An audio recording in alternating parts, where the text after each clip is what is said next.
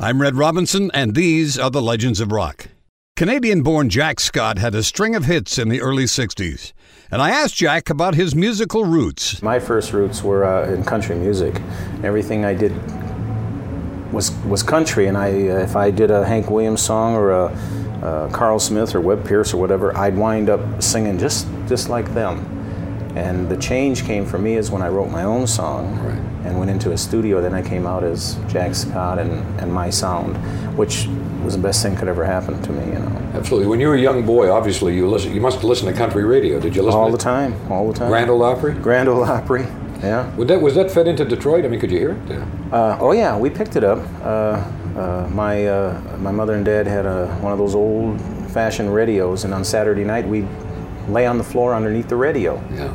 Look up under the radio, all the tubes, and listen to the Grand Ole Opry. And spend many a Saturday night like that. Were you as enamored as I was as a young man with the incredible talent of Hank Williams? Very much so. Very much so. And then that was a great inspiration for me in country music. And then when Elvis came along, then that turned everything into the rockabilly. And actually, you know, back then we never heard of the rockabilly phrase. In fact, I only picked it up when I went to Europe. Right. When people were starting talking about rockabilly. But it kind of makes sense because it was country music with a rock beat. With a rock backbeat. Yeah, right. And it was great. And that's more or less how I got into the rock. But you had a terrific backup group too with you at that time. Were they boys that you formed, or how did that? Yes. I had, you speak of the Shantones, yes. The vocal group, they were, I think, the main role in my sound. Well, back then, everybody had the vocal groups that were coming out with the U's and the Ahs, and it was super for me, you know, I just loved that. And the musicians I had, my cousin played drums for me. The guitar player was from locally where I lived, sax player. And when we get together, we never had to write an arrangement. They'd say, "What are we doing?" I said, "Well, here is the song." And I'd say, "Goodbye, baby, bye-bye." And they would just start to play, and they did just what they did. So what you hear on the record they just did. It was just all very natural. But what would inspire you? I'm always curious about the poet in someone like Jack Scott. What would inspire you for songs like The Way I Walk or Goodbye, Baby? Just get ideas, driving a car or seeing a movie? Yeah, well, mostly I'd have little feelings, inspiration, things through my life. Dating girls, saying, geez, I got this feeling about something, you know. And not only that, everything was so, back then, I didn't take it so serious. Like today, everything seems to be, you know, geez, am I doing this right? And it just came all just very natural. And the writing was very easy for me. Never sat down with a paper and pencil and said, I'm going to write this. It just all came right up here. Yeah. And I'd go home and I'd pick up the guitar, and the memory must have been phenomenal back then because I never had no problem remembering. It just all came to you.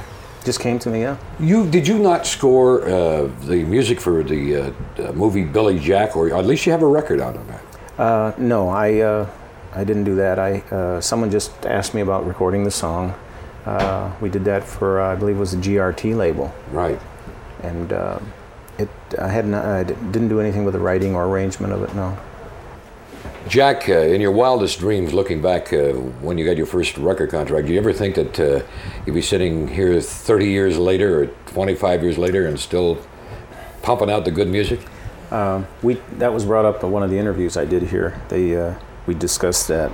Did I ever think that 20, 30 years down the line, if I be doing this type of thing and singing, and I can't recall it ever crossing my mind. I never thought. I just liked what was happening at the time. Never did think about it. Where's Jack Scott go from here? Are you going to continue touring? You love it, obviously, and people love you. Look at the reaction. Hopefully, yes. We've got there's some shows set up. I may be going back to LA for, actually it's out on the desert. I think they have another festival type show there. Perhaps back to Europe again, Switzerland, maybe. So I don't know. They just throw these things at me sometimes. And you kind of roll with the flow. Roll with the flow, sort of, right? Yeah. That keeps you young, though, I think, and keeps you going. I don't know if it does or not. Sometimes they flow right along and it's great, and then other times it's just, in being in this business, maybe you can appreciate it. It just gets rugged sometime, you know.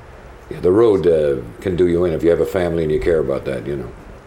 That's been. I always hated to leave home. I go out on the road and just couldn't wait, you know, to get back home. I loved what I was doing, but it's just, I guess, maybe my nature to feel that way.